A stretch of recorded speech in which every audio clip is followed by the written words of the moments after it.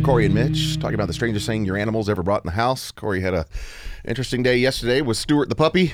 And this is the fifth dog I've owned in my lifetime. And even growing up with dogs, and I've never experienced something like this. Like I've had a dog come home that's like rolled around in like something and smells kind of funky. Right. But when I finally caught up to Stuart yesterday and figured out what was in his mouth, the first thing I saw was the little foot hanging out and then the tail.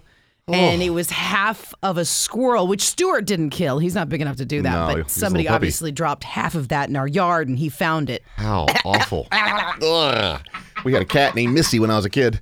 And Missy came in one day, and she was acting really odd. And we got closer to her, and she had about an 18-inch snake wrapped around her collar, all intertwined in her collar. So she didn't necessarily attack it. She probably was playing with it, was our theory. And then it grabbed a hold of her collar and then intertwined it. So we didn't know what to do. That's scary. We enticed her back outside, and eventually the snake worked its way out, thank goodness. But yikes. Wow. 503-733-5465. Strangest saying your animal has ever brought in the house. Jody, go ahead.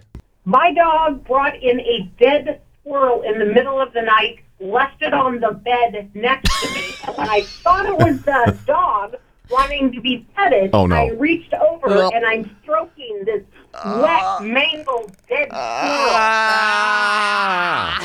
It's so disgusting. That's horrible. It's so disgusting. What a way to wake up. It was awful. I shrieked. I had to bleach the mattress, wash off the sheets. Oh, my God. I don't think I could ever sleep in that bed again. No, you'd have to burn it. It was so... I went, no. Thanks, Jody. Sure, bye-bye. See ya. Ron, the strangest thing an animal's ever brought into your house. We used to have a cat that would bring in baby rabbits. Baby rabbits? Were they alive? Yes. Did they stay alive?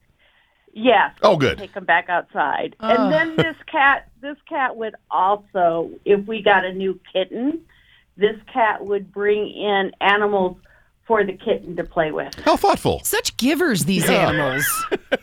And it sounds like the little animals don't get injured, so okay. Cats like to do that. I had a cat that would bring us mice and like lay it at the bottom of the stairs. Right. And one morning, Jeff went downstairs barefoot, and I heard this noise. Oh, no.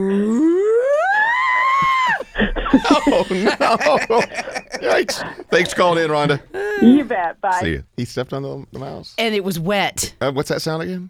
You don't want to hear that first thing in the morning from your spouse. No. That's not good at all.